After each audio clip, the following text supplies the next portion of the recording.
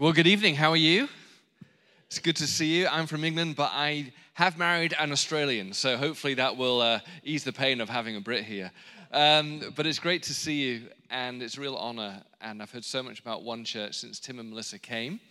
And I just want you to know, and I'm sure you know already, what an amazing pastor you have in Tim. And I remember someone called me when Tim was kind of applying for the job and discerning. Someone called me, I don't know who, you may be here tonight, but called me to kind of get a reference. And I think I actually used the phrase, "You would be stupid not to hire him." We've tried for many times to hire Tim, and so many others have. And you got him. You got him and Melissa and the family. And so I hope you know in this cultural moment, good pastors are hard to find. And you got yourself a good one. So honor them, bless them, and love them well, because it's hard being in ministry, and it's a great sacrifice. And Tim has said how much he loves you and loves this church. And so I'm so thankful that he's found a home and you found a home with him. Well, this evening, we want to look together at a simple topic, how to tell others about Jesus. How to tell others about Jesus in this cultural moment. Jesus said to his disciples, and he says to you and me, those words in Acts chapter 1, where he says, you will receive power when the Holy Spirit comes on you, and you will be my witnesses, telling people about me everywhere. In Judea, Samaria, Jerusalem, to the ends of the earth, including Melbourne. That you have been born here or brought here to tell people about Jesus. Of all the decades in global history for you to be born, and for all the cities for you to be born into, God chose sovereignly you to be born right now, right here, because he has people in your world that he wants you to tell about Jesus. We are carriers of the good news.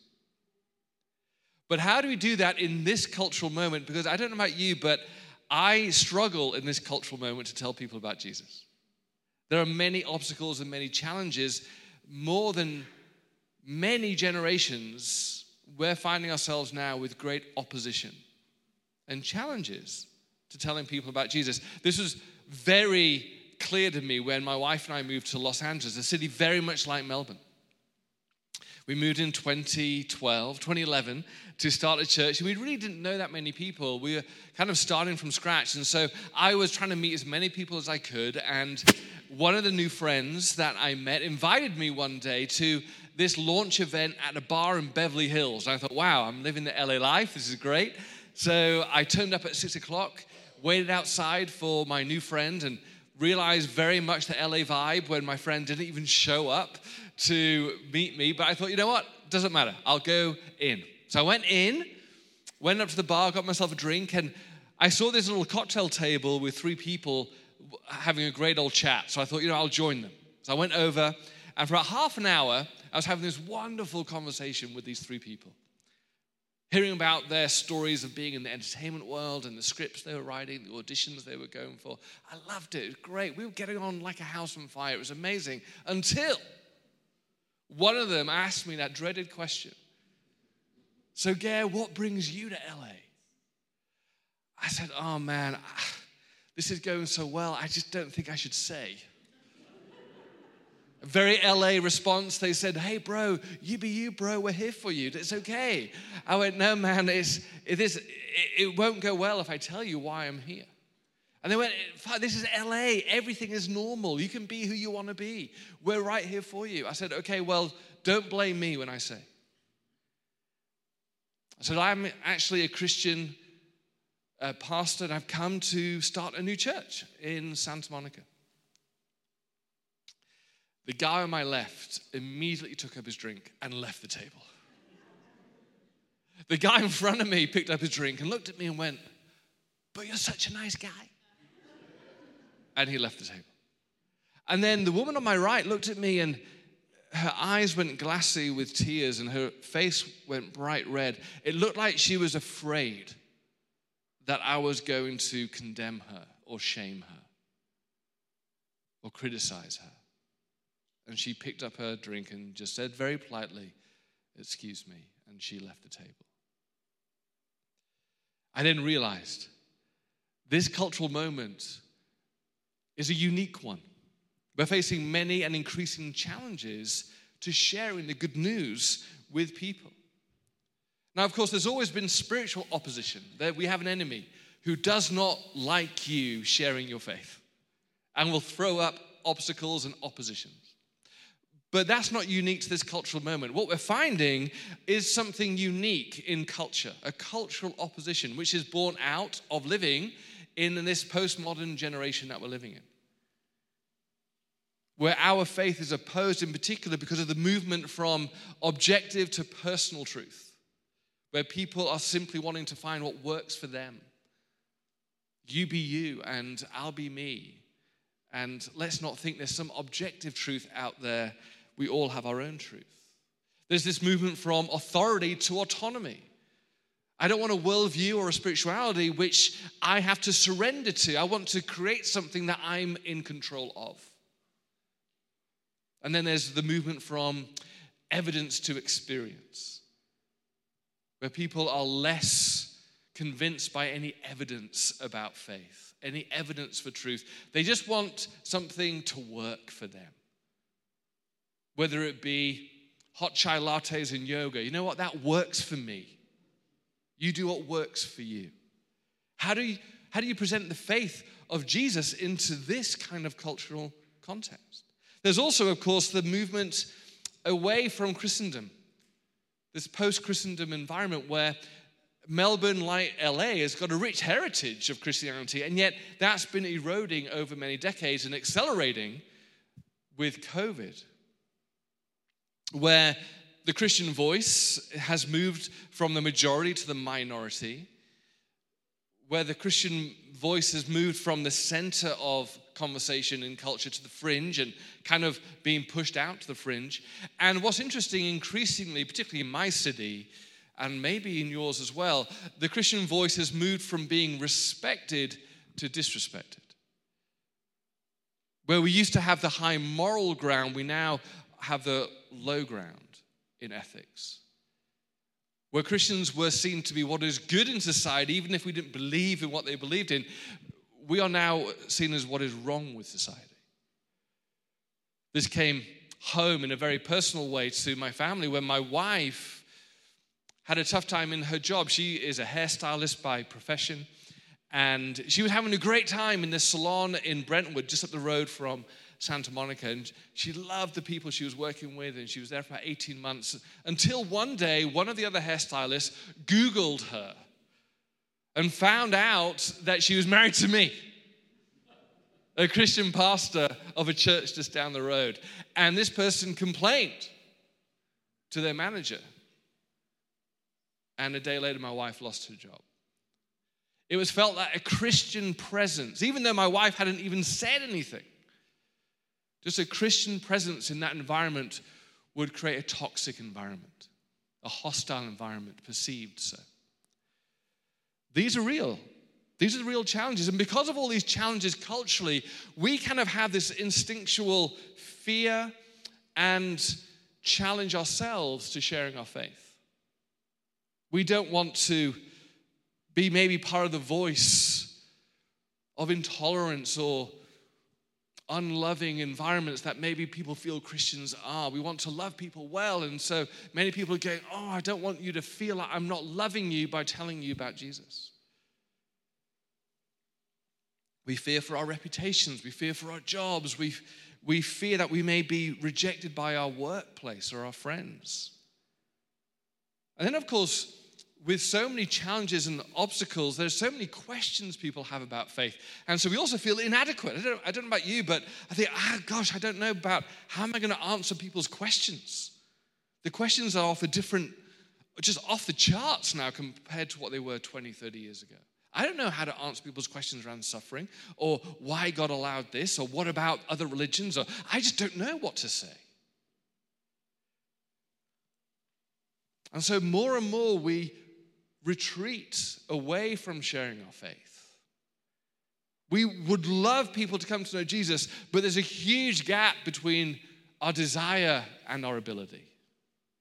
How on earth do we tell people about Jesus in this cultural moment? And one of my fears was, oh gosh, every time I heard kind of a sermon, a talk like this, I would instinctively kind of retreat, because I thought the motivation and the action would be telling me to do something that would be embarrassing and cringy and ineffective. It would be, okay, now next week you got to do this, you got to do that. And I grew up in a church which sincerely wanted to tell people about Jesus, but we sincerely did all the wrong things. I remember I actually stopped telling people about Jesus because I was so wounded and hurt by these methodologies that just didn't seem to fit anymore with our cultural context. Our church would do things like go down to the pedestrian area in our local town, and we would take the worship team down there. We would play music and hope to strike up conversations with people. It really didn't work much. And I remember one Saturday afternoon, we were down there, and it was pretty ineffective. People would try and do everything to not go near us and walk around us. And then someone had the great idea, well, someone needs to tell their story to hear the good news about Jesus. And someone's pointed at me, this kind of very kind of mouthy 19-year-old as I was at the time. They said, you need to kind of just tell people about Jesus. No one's stopping, so just tell people. So I thought, okay, great. So I was in the middle of the pedestrian area, and I started to tell people about Jesus. So I'd share my story, and people were looking at me strangely, trying to avoid me, trying to run past me. It was awful. And then a friend of mine, Barry, came up to me and said, yeah, stop, it's not working. I'll take over. You go over there. It's not working. I'll take over. But Barry did something really strange. Barry, in taking over, went to a local, this little trash can over on the side, and he took the lid off and took out a big black trash bag, tied a knot in the top, went into the middle of the pedestrian area, and just all of a sudden threw the trash bag in the air and caught it. And then again, he threw it in the air and caught it. He threw it in the air and caught it. And we thought, what on earth are you doing, Barry? He kept throwing the trash bag in the air. And then we were going, what on earth are you doing? And then everyone else in the pedestrian area was going, what on earth are you doing? What is this guy doing? And then 5 people stopped, 10 people stopped, about 30. Then before we knew it, Barry was still throwing this trash bag in the air and catching it, and about 100 people had gathered around Barry. And then all of a sudden, Barry threw it in the air. And with all 100 people watching, as he threw it in the air, he turned to me and said, "Gare, now, preach, now." So I ran into the middle and started to tell my story about Jesus and dispersed the crowd as quickly as he assembled the crowd. And I went away going, I'm never telling anyone about Jesus ever again. This is ineffective. Sincere in our heart, but ineffective in our methodologies. How do we tell people about Jesus in this cultural moment? How do we not just delegate it to people like Tim? Okay, we're paying you, bro, to do it for us. We'll do worship and evangelism and Bible studies, but evangelism is over to you. How do we not see our city lost without Jesus? And the voice of the church find its voice again. Well, I want to share with you this morning what I have to tell myself every year to rekindle and embolden my even heart to tell people about Jesus. There's 2 things I've got to do every year. I want to suggest them to you. I got to remind myself of the why, and I got to refresh my how. Remind myself of the why it's so important to tell people about Jesus. And then refresh how, like what's going to work in Los Angeles in 2023. Not just what's going to work, but what's going to actually mean that I say to myself, oh, I can do that. It's not too hard. It's not too embarrassing. I can actually do that. It's the why and the how. For the why, we're going to look at Acts chapter 16 together. So if you have your Bibles, let's turn to Acts chapter 16. Get it out on your phone. Get it out on your hard copy if you still have one of those. And we're going to look at Acts chapter 16 to discover why it's so important for you, not just him, but for you to tell others about Jesus. Acts chapter 16, the context here is simply this. Paul is traveling around Asia Minor, kind of modern day Turkey kind of area, to visit the churches he's already planted, but also God's directing him to plant some new churches. And we pick it up in verse 6 of Acts chapter 16. Paul and his companions traveled throughout the region of Phrygia and Galatia, having been kept by the Holy Spirit from preaching the word in the province of Asia. When they came to the border of Mysia, they tried to enter Bithynia, but the Spirit of Jesus would not allow them to. So they passed by Mysia and went down to Troas. So just to pause here. So they're trying to go north and east, but they can't. God is somehow preventing them, and so they end up on a coastal town on the western side of Turkey going, God, where do you want us to go? And they're waiting for instructions from God, and we come to verse 9. During the night, Paul had a vision of a man of Macedonia standing and begging him. Say begging. That's one of you. Are you all awake? Begging. Okay, say begging. Begging. How many of you know what it's like to beg? We're not used to that in a modern, developed city. How many of you know what it's like to beg? During the night, Paul had a vision of a man in Macedonia standing and begging him, come over to Macedonia and help us. After Paul had seen the vision, we got ready at once to leave for Macedonia, concluding that God had called us to preach the gospel to them. Paul's waiting for instructions from God, and God could have easily just appeared and said, hey, go to Macedonia. Go over to Macedonia. But he didn't. God had to do something not to Paul's head, but to his heart.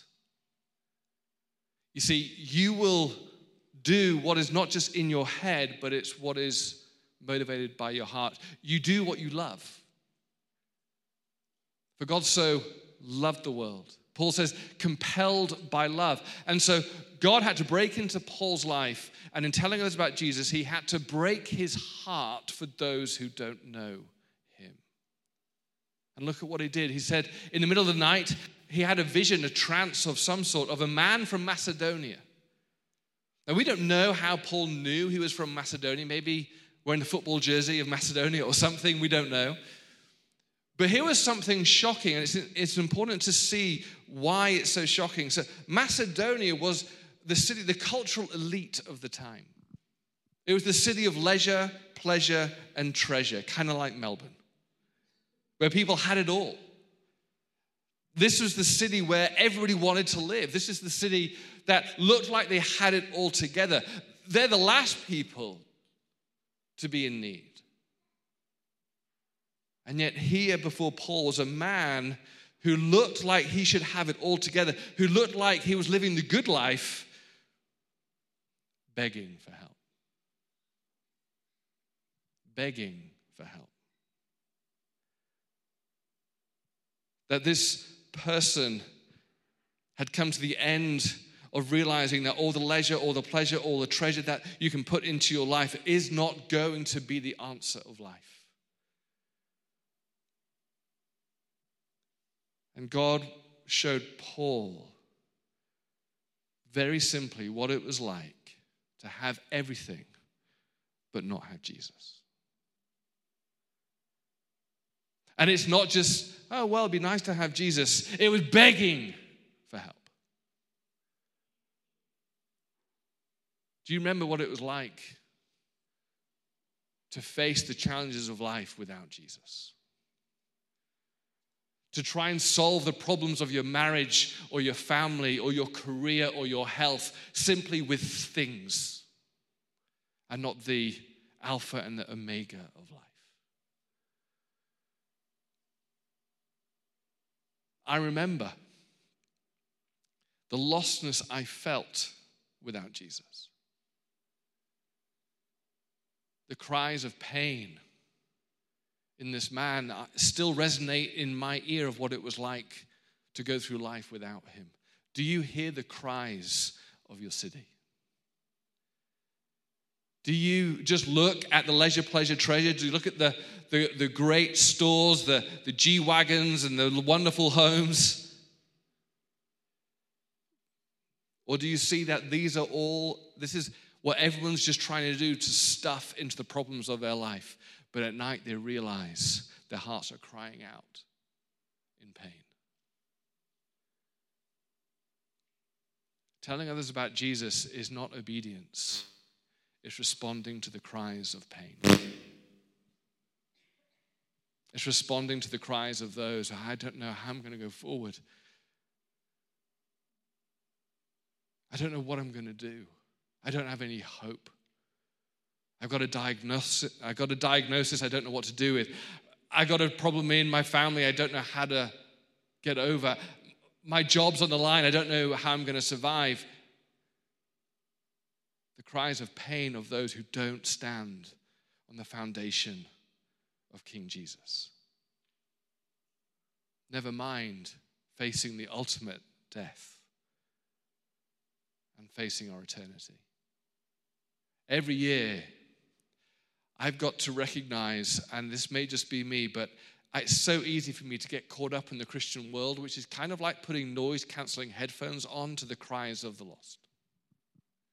It's so easy, isn't it, just to get busy and just hear the cries of the church, the cries of, oh man, the worship is amazing, by the way, but in our church, there's the cries of, oh, the worship could be better, the Bible studies could be better, or the community isn't quite as good. We hear the cries of church not being perfect. And yet every day, every night, every minute, Jesus hears the cries of those who don't know him. And every now and again, like with Paul, he'll let you hear the cries that he hears every single minute. Do you hear the cries of your city? Maybe just tonight, your first response is, okay, Lord, let me hear what Paul heard. Let me see the reality of what it's like. But it's one thing to be a hostage to those cries. I love that Paul in verse 10 of what we read said, so we went at once. If you hear the cries of someone begging for help, you don't kind of dilly-dally, you don't kind of wait around, you go at once. And yet, here's the question, well, it's one thing to go, yes, at once, let's do it. Gary, I hear the cries of the lost. I know what it's like not to know Jesus. I see everyone stuffing their life with all of these things, but they're not God. But what do we do? What do we do in this cultural moment with all the challenges that we heard before? How do we do this in a way that people will respond? That people will feel loved, that we won't lose our jobs, that we won't commit social suicide. Well, I want to kind of share two things that I try and commit to doing, that I'm finding is kind of making a bit of headway, because I'm not a natural evangelist. I don't know about you, but I'm not one of those natural evangelists. And so I do two things that I want to offer to you. The first thing is simply this. Be a friend to those who don't know Jesus. Be a friend to those who don't know Jesus. Do you realize that when Jesus came to reveal himself to this world, he didn't come and put on a stadium crusade. He didn't actually just invite people to church and preach. It said he became a friend of sinners. He actually came down to our level. He dressed in our clothes, he hung out where they hung out, and he became a friend. See, evangelism is always God's initiative. God is always talking to people, but eventually he's going to need you or me to be in that conversation to help someone with their next step.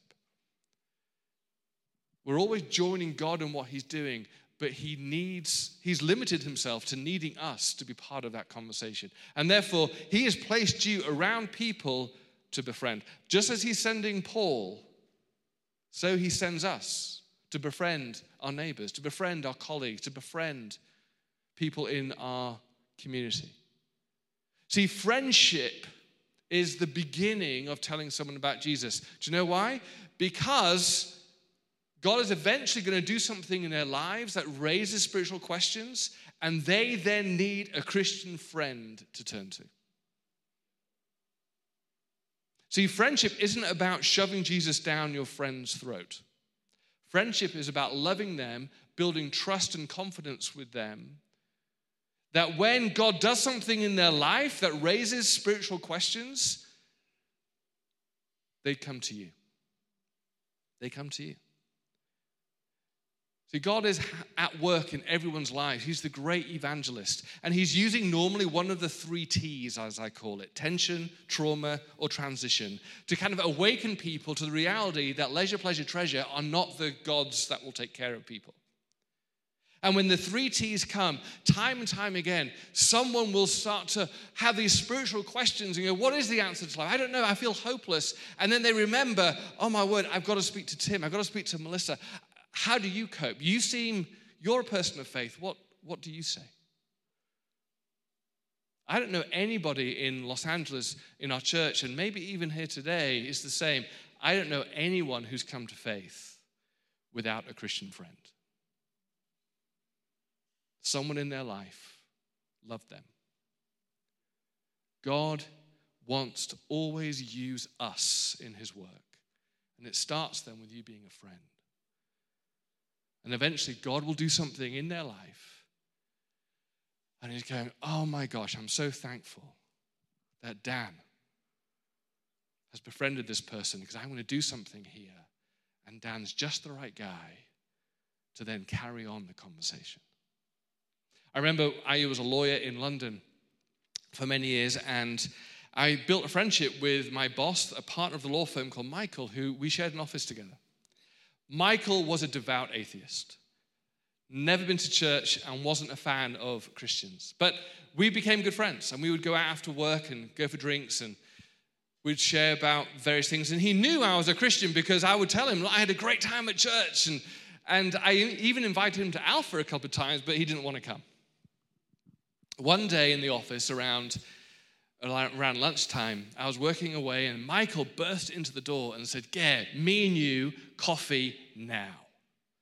I thought, oh no, this is it. It was going so well. We went out for coffee, and I said, Michael, what's wrong?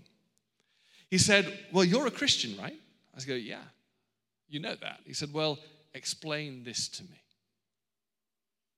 Michael had, just before lunch, decided to go home for lunch, and on the way, he said, on the way back to my house, I passed this church called St. James's. He said, as I was walking past St. James's, this man came out of the church and came right up to me and said, excuse me, but I've just been in a prayer meeting in that church, and God told me to walk out the church, find the first guy I saw, and give him a message from God. I'm thinking, oh God, let this be good. This could put back Michael's journey for a long way. I said, Michael, what did he say? And Michael said, well, you know, I've lost a loved one recently. And we'd been talking about it over drinks at night, and he'd been grieving. He said, well, this guy said to me, God wants me to tell you that God knows that you've just lost a family member and you're really grieving, and God wants to be with you, and he loves you, and he wants to grow in relationship with you. But he knows of your pain, and he is in pain with you. I said, Michael, what did you do? He said, well, I ran to you, of course. We didn't even say anything to the guy. No. How did he know about my life? And I ran to you. What is going on? I said, Michael, it seems that God might want to love you and be with you. So much so that he asked a guy in a prayer meeting to do the bravest thing he's ever done in his life, to come outside and tell you that. See, God was already working sovereignly in Michael's life. And I had just the joy of being his friend. And those two things collided. Over the next few months, I had the privilege of bringing Michael on the tube from the City of London down to the West End to go on Alpha and begin his journey of exploring Jesus. It's to be a friend. It's to be proximate as Jesus was proximate. That at the right time, you have been positioned to help someone in their next step towards Jesus. But here's the challenge. I certainly have this challenge of, oh my word, but I feel so inadequate then. What do I do with this friend? What do I do with this friend? Because there seems to be so many challenges. I don't know kind of how to help them from A to Z or A to Z. Which one do you say? Z.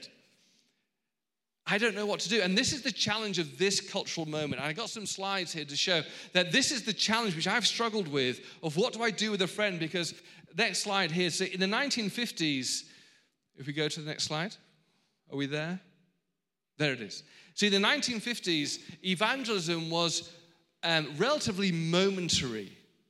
What I mean by that is if someone had a spiritual awakening of some sort, they were curious about spiritual things, they already had kind of a foundation of Christianity in their vault. They understood the concepts of sin and Jesus. The church was respected. And really, evangelism was having great anointed men or women to kind of stop people and go, okay, but you need to make up your mind. It was a convictional moment, and there were things, basically, you would confront people. Where are you going to go when you die? Get your act together. You need to take this seriously. And in Australia and in England and in America, great evangelism crusades and stadiums were these momentary moments of conviction. But as you know, things didn't stay the same. And then by the 70s and 80s, next slide, there were now things in the way of someone's growth towards Jesus. It wasn't a moment. People had questions. Well, hang on a minute. What about other religions? Kind of globalization, the rise of the 80s and prosperity and travel and movement of workers meant people were exposed more to the multiculturalism of society. Well, hang on a minute. How do I know that Jesus is true? What about other religions? And so our response to that was, again, wonderful. Many people wrote great books trying to explain why Jesus was true and helping overcome these obstacles. So books like Evidence That Demands a Verdict or The Case for Christ or More Than a Carpenter, these amazing books.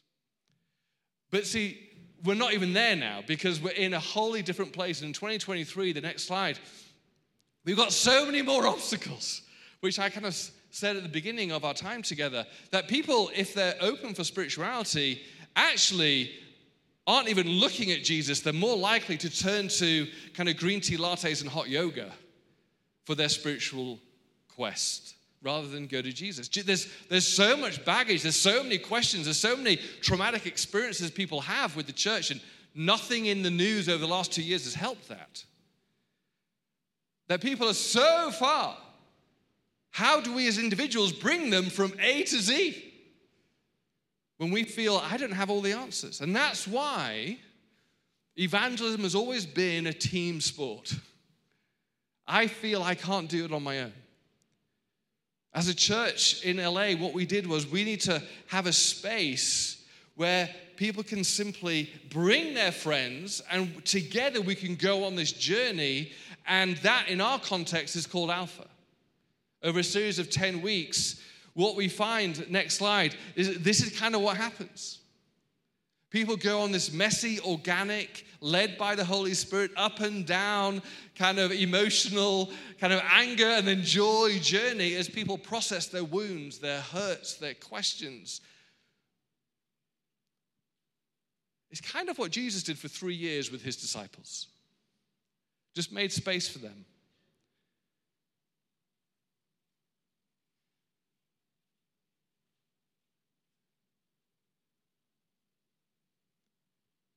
One of the great joys of Alpha is I found with people like Michael and many others who have brought to Alpha, one of the great joys of inviting someone to Alpha is literally, in my experience, it's the first method of evangelism that those being evangelized enjoy the process. Have you ever realized that before it was always target practice, trying to convince people, kind of a combative posture? And with Alpha, finally non-Christians go, I actually value this experience. I'm heard. I get to discuss openly. I'm not judged. I'm not pressured. I'm not criticized. And over the 10 weeks, and in our context in LA, people are so far back, sometimes they come on 3 or 4 Alpha courses. But what they do over that time is we just say to people, look, you're going to be so swept up in this kingdom culture that you are truly going to taste and see that the Lord is good. So if I have 2 things that I simply do to tell others about faith, it's simply this: be a friend and bring someone to Alpha. Be a friend and bring someone to Alpha. As a person who's not naturally gifted in evangelism, I think, okay, I can do that. I can do that. In response to the cries of those who don't know Jesus, that's probably the least I can do. But I can do that. Be a friend and invite someone to Alpha. I want to end our time talking. There's so many stories I could tell, but one of my favorites is a friend called Kiki. Kiki was a Reiki massage therapist in LA. And she was massaging someone one day, and unbeknownst to her, but her client, who she'd seen on many occasions, was a member of our congregation called Ruth. And Ruth had listened to me, and I say it 3 times a year, as Tim said tonight, who are you going to bring to Alpha? Come on, we've all got people in our lives. Who are you going to bring to Alpha? God's placed you next to a friend, and who are you going to bring? Well, Ruth was feeling the pressure. She's feeling the heat of, oh no, who am I going to bring to Alpha? So she got desperate. So on the massage table, she just turned to Kiki and went, do you want to come to Alpha? Kiki went, excuse me, what is Alpha? And so Ruth explained that, look, it's just a safe place. It's just come for the first night. It's a safe place where a lot of us just discuss faith, life, the big questions of spirituality. We explore Jesus, and we have this little catchphrase: no judgment, no pressure, no preaching. That's our catchphrase: no judgment, no pressure, no preaching. And she said, it's not a church, is it? She went, no, it's Alpha. It's not a church. So Kiki said, oh, sure, I'll come along. Sounds fun. So Kiki came to the first night. She happened to be assigned to my group that Wednesday evening. But Kiki didn't say a word for 6 weeks. Didn't say anything. And that's the beauty of Alpha. You don't have to say anything. You can just be you. On the 7th week, when we came to small group discussion, Kiki said at the very start of the conversation, actually, Gare, can I say something? I went, of course. How wonderful. And Kiki told us a story. She said, look, as I've been listening to everyone here, and I've really loved the experience, but I never liked Christians. And when I found out in this group that Gare was a Christian, I almost didn't come back. But I thought I'd hang in there because I liked the rest of you. She said, look, I've tried everything. She's in her 50s. She said, I've been through every Eastern religion. I've gone through every experience. This is California. Looking for meaning, looking for truth, looking for what I believe.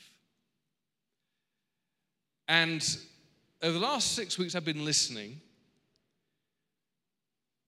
and thinking, is it really, Jesus? Really? And to be honest, these are the first Christians I've ever liked. And so I started to listen more once I realized that they weren't like the other Christians I've met. And she said, last week, Gare, when you ended the group last week, you challenged us to say, look, why don't you all go home this week? And even if you don't believe it, just take some time and just say this prayer. Jesus, if you're real, show your love to me. So I woke up on Thursday morning and I thought, okay, I'll give it a go. And she said, so just before I went out to work, I just stood in the hallway and said, okay, Jesus, if you're real, show your love to me. And she said, I suddenly was overwhelmed in my hallway by this incredible warmth of love that went through my whole body. It seemed like forever, just felt these waves of love. I was crying with,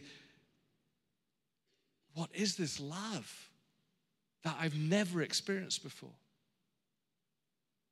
She said, I could hardly go to work. I didn't want to leave. But she said, I went to work and I thought to myself, I want everyone to experience this. So as I was massaging, I'd go, Jesus, if you're real, show your love to them too.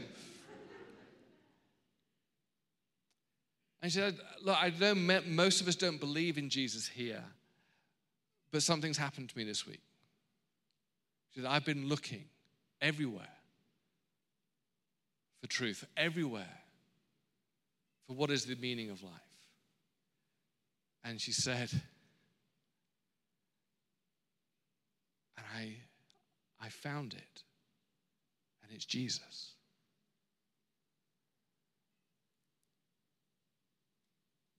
Kiki then was transformed in her life and couldn't help but just keep bringing people to Alpha herself, because she had a friend on a massage table who simply knew what it was like not to know Jesus and to look up one morning and say, hey, Kiki, would you come to Alpha? Be a friend and bring someone to Alpha. That's all God requires, for him to do his thing and bring people home. Let's stand together.